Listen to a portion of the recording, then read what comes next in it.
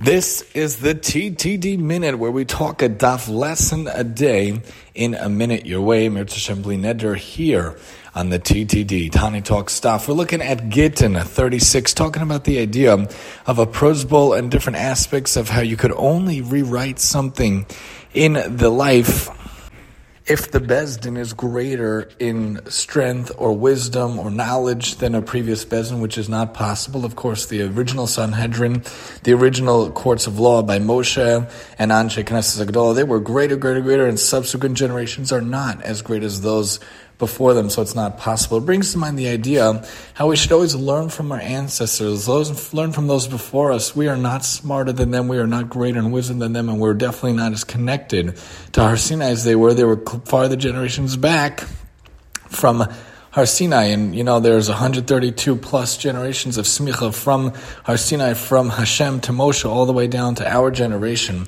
Remember to look to the wisdom of the elders, look to the wisdom of those before us, seek out sagely advice from those who are elderly and have much to impart to us, much knowledge to give us in this life.